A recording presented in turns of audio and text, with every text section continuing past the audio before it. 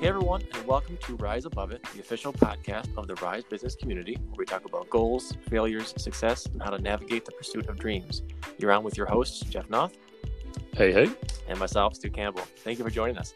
Our next guest is Jibril Sulaiman, the founder of Incluzion, the next generation of on-demand workforce platforms, connecting you with diverse professionals with skills anywhere from web design to public relations to even cryptocurrency. Jibril hails from Atlanta, which is set to continue making its mark on tech innovation as a source for great startups to begin or relocate. With a background in business administration and technology, along with years of experience working at a large on-demand workforce startup, Jibril merges knowledge with mission-driven passion to help bring the future of work to the present. Jibril, sir, thank you for joining us on Rise Above It. Thank you. That's the best intro that I've ever heard. I'm going to need a transcript of that. Put that on my list. Happy to send it, man. So, no, I mean, for us, we want to just tell everyone's stories and lift you up as much as possible. So we're trying. Thanks for that.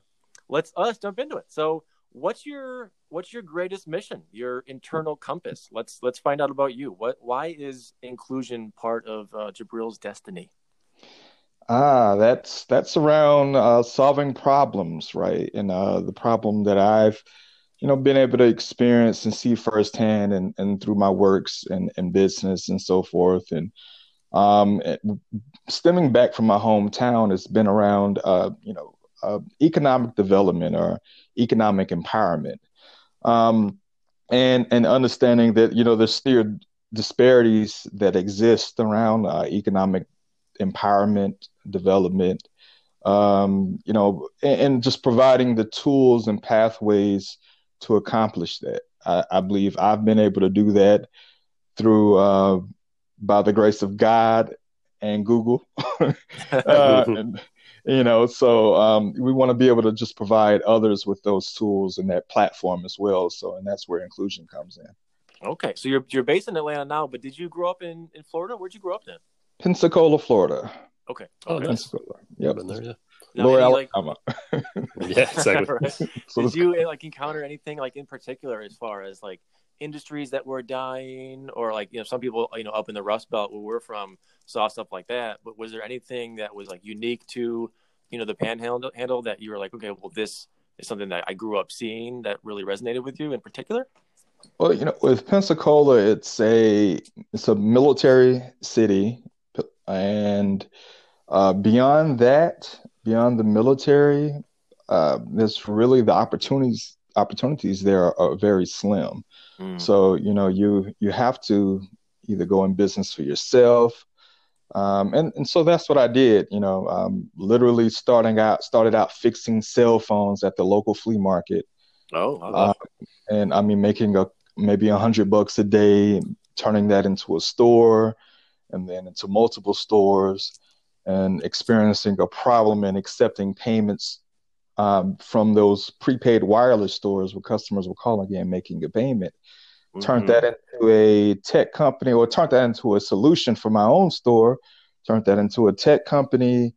And that's been the journey for me. And like I said, leveraging my God-given talents to solve problems, and leveraging Google to be able to research and to find those solutions for those problems. That's led down that pathway.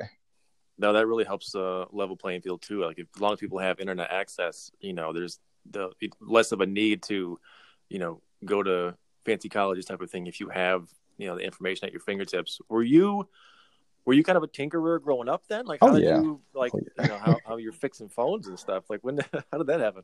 Yeah, I've always been a tinkerer. So my parents, my dad, he had a hats and t-shirts business, selling monogram sportswear, hats and logo wear, and landscaping business. My mother was she had a little alteration shop for years, and so they had a core background in some type of business, a small business. But beyond that, I used to tinker. I remember a Radio Shack kit that allowed me to wire up different, electronic things. Built a little AM radio transmitter and things like that. Had a little science kit. I used to take get a screwdriver and take all my parts, my toys apart.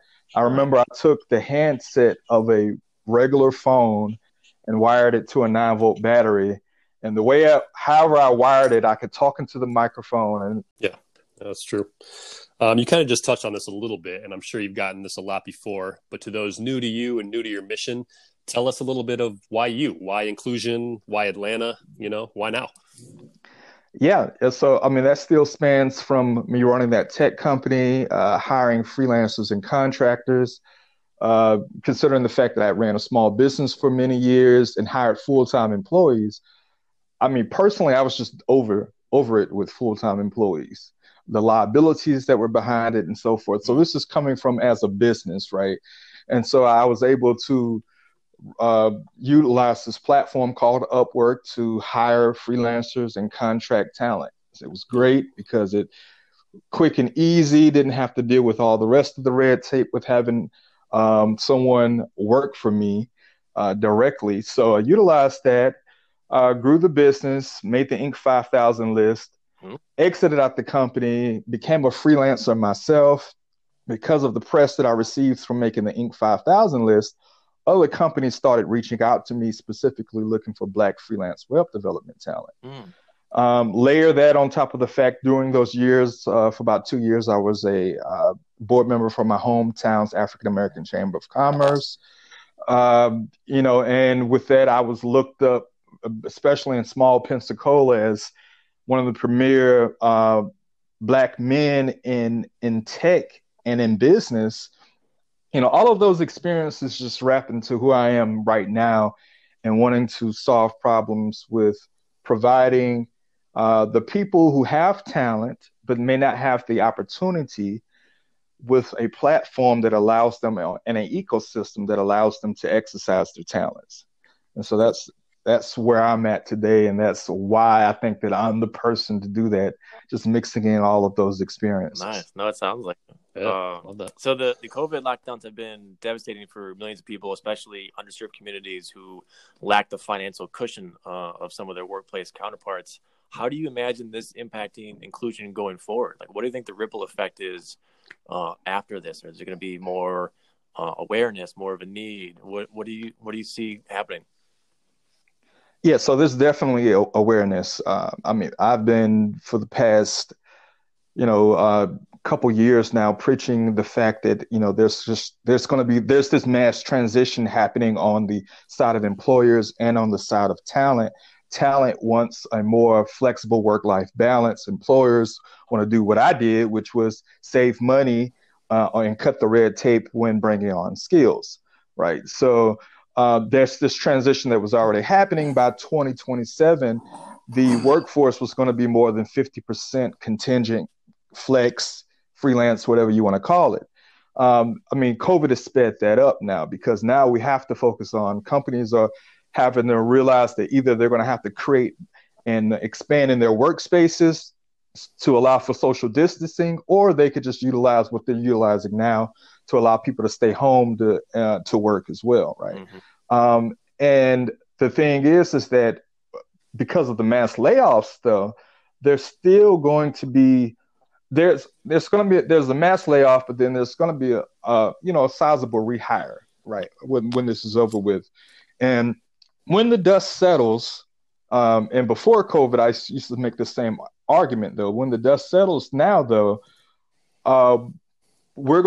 these companies are going to be turning to more technological platforms to bring on talent. And who's the proponent? What's the platform that's ensuring that there's going to be some type of diversity still in the forefront of those talent acquisition processes, whether it's flexible work, remote work, full-time work, or whatever. And right now, when you're talking about that flexible and remote work, there isn't anyone right now. No. And we want to be that platform. We want to be, if not first to mind, second to mind. So, the hiring managers, they're still putting the jobs out through the ATSs and through the applicant tracking systems and on Indeed and maybe on Upwork and stuff like that. But we're second to mind for those same employers and hiring managers that are still they have that little birdie in the back of their mind or in their ear saying, hey, you need to make sure that you think about diversity, right? Mm-hmm. And so then they can approach an inclusion, post that same job on inclusion, whether it's a remote job or freelance work or whatever, and and provide an opportunity for someone that may be underserved or underrepresented to have a shot at that job, right? So and that's what we're doing. We're building an ecosystem around that. The platform is one part of it. It's our main revenue driver, but the Slack channel that we've built, Slack community, FlexCon, which is the new virtual conference that we've launched, a monthly virtual conference and job fair, Flex TV. All of these components are supporting and holding up an ecosystem that we're working on. So FlexCon is monthly too. I missed that. That's great because you just do it once a year. At some of these conferences, like sometimes you get so excited, like you want to have more or you got other ideas, or it's like that's a good opportunity for people just to keep chatting and stay connected. And you've got that as kind of the foundation. That's amazing. That receiver and hear myself out the headset. So that was my first little cell phone at 13, right? So pretty wild. At 13. Oh, wow. Okay. Yeah. Building bikes, selling bikes. I would get old stuff and rebuild them and sell them. I remember painting bikes and then putting them into the shopper. So we had the shopper and the Thrifty Nickel, the little classifieds papers. And I just remember putting them in the paper and some strange guy coming to the house buying the bike from me. And I was like 12 or 13. And I'm just thinking now, would I ever let my son at that time, when he was younger, would I have let him do that? I'm like, no, but I was doing that. Right? I don't know my parents. Man. So yeah, it's just in regards to your overall question, I did, and being in Pensacola and being able to build something that was online, that was the main thing beyond just running a small business as a storefront. Once I moved into the tech side of things, just being able to leverage operating online, I think that's the main thing. And that's the core of what's happening right now, especially during COVID. Mm-hmm. Thank you. Yeah, that's big. What would you say has been kind of your biggest challenge in getting Incluzion off the ground? It's getting it out there in the public. Okay. I think that the brand is there, the mission is there, and then making sure that we have a solid team around it. One of the disadvantages of launching without just a large amount of funding is you're not paying people. So you're working on their bandwidths, and, people and things happen, people fall off and people come back on. And so I've met some great people that have fell off and been disconnected from what we're working on. And then I've brought on some great people. So just making sure that that's settled, but then just continually building the ecosystem and awareness around what we're doing, because a large swath of people before COVID didn't understand what we were out here preaching, that, there's just going to be this mass flow of remote activity, freelance activity amongst the job market. And so it's just continually building that awareness around what we're doing as well. Okay. No, it's like you have to go through as a startup what all your users have to go through too. Like you need to be seen for them to be seen. So it's like you as the founder, it's like I got to go through this for you. So, do you think that like reflects as far as like, adding more integrity or grit into the product? Like, you're fighting for them. You know what I mean? Is that reflecting as far as like how that goes into the user experience and how you treat them and build the community? Yeah, and I think it's resonating amongst especially the members of the community. They understand that.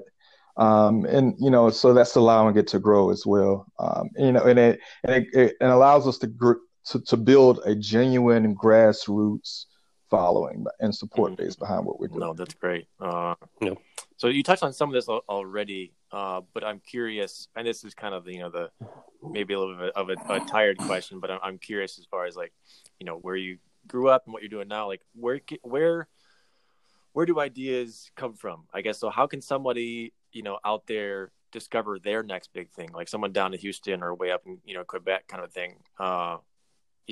Is it just curiosity, or like how could someone in a totally different industry kind of, innovate like you have? Does that make any sense? Inspiration comes from my most inspiring moments actually are just in the shower. Yeah. I'm just standing there, steam, the water, and it's just my mind is racing at that point, right? Mm-hmm. And so for other people it comes from at different times throughout the day, I would imagine, but that's at a point where I'm just like literally thinking. And but then they do. For me, it just comes throughout the day from interacting with people, talking to people, having calls, conversations, understanding perspective, customer discovery. All of those things allow me to kind of iterate and innovate, right? Yeah. So for the person out there that's trying to think of what's next, don't try too hard to think about it. It'll come to you. If it's meant to come to you, it will come to you. I'll say it like that. The shower thing makes a lot of sense too. I've heard that, and also driving. Like you're focusing on a task, but like in a way that's kind of routine and like monotonous, so that your subconscious can actually start to reactivate.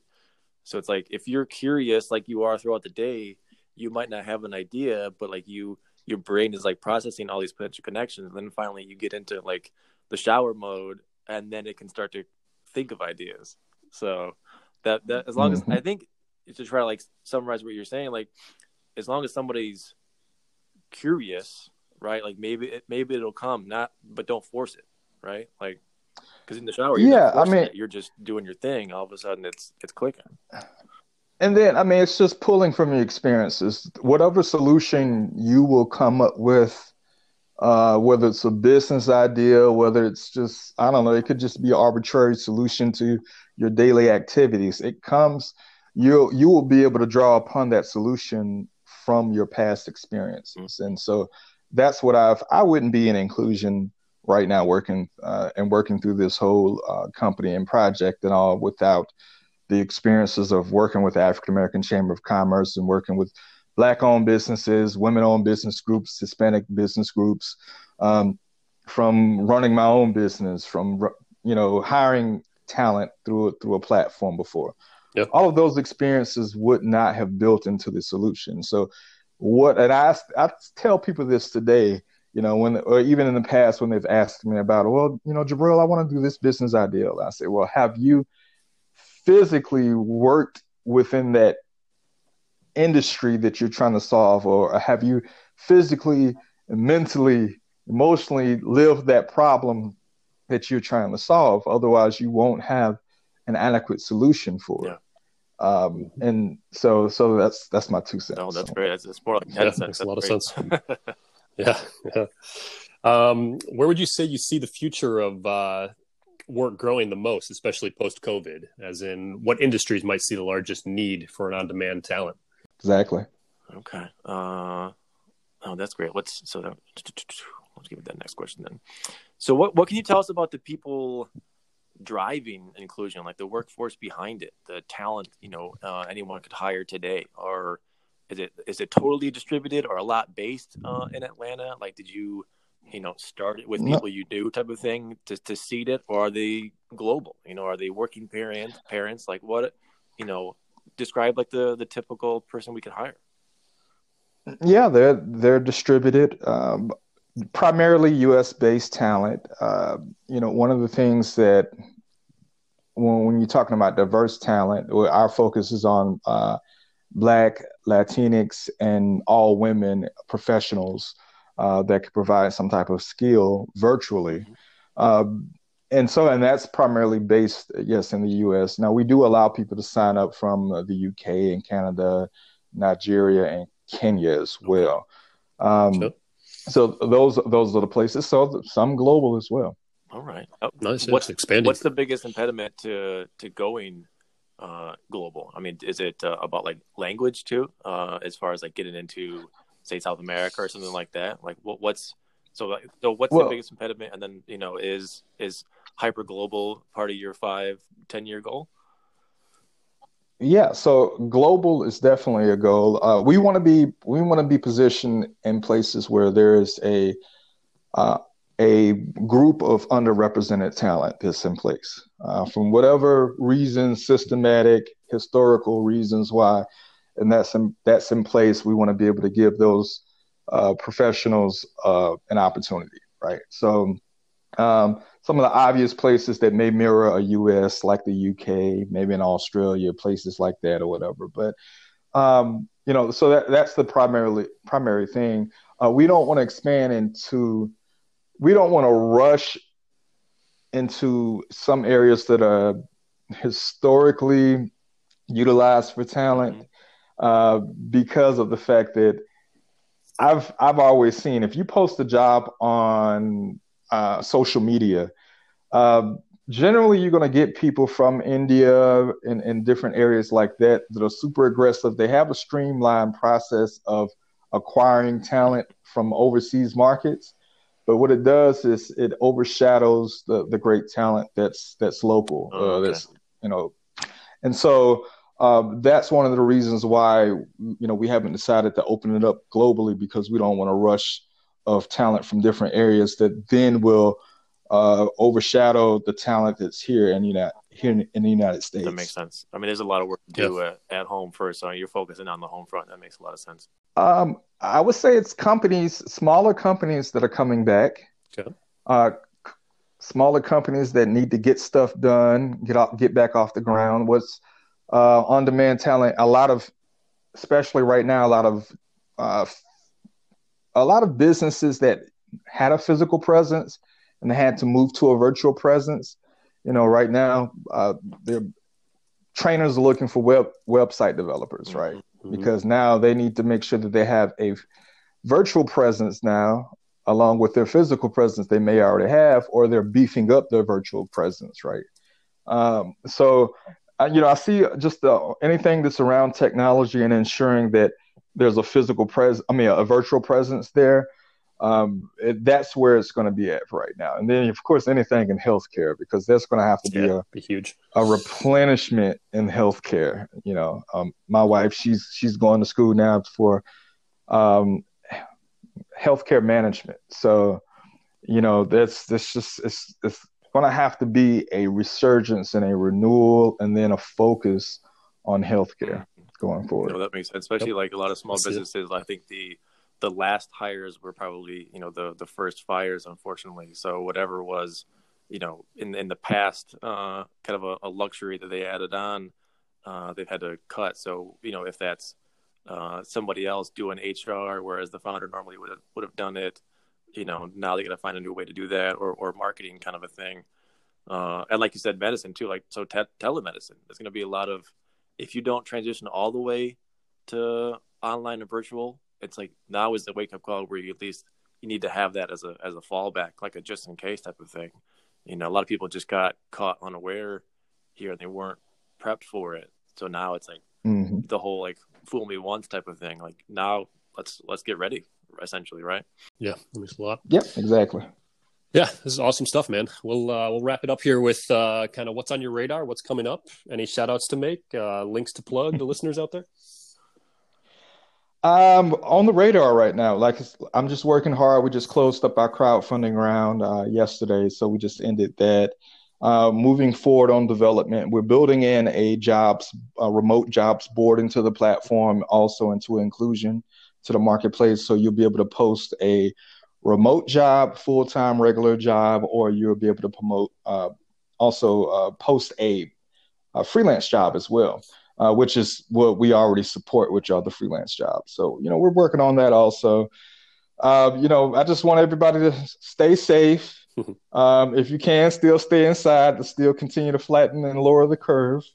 And make sure anyone who's listening, and I'm not sure when this episode goes out, but, one of the things that I heard from somewhere else, basically make sure that you come out of this with some new talent, understanding, something that you can put to work, So that's my 2 cents as far as that goes. What links? I don't have any links to give out right now. Just make sure, hey, go on Udemy, sign up for a programming class, learn how to code. That's my link. And then once you do that, put yourself up on Incluzion and then get hired. So Exactly. yeah. Exactly. So I'll do a little mini blog. I'll put your link, Incluzion with a Z.co on there. So Yes. people can check that out as well. So yeah, no, I appreciate you taking the time. I know you're busy trying to do a lot of good stuff, and hopefully this is helpful to listeners out there as far as your journey and how they can replicate that for themselves. So thank you much again, and we'll let you get back to it. Thanks, Stuart and Jeff. Thanks. Thanks.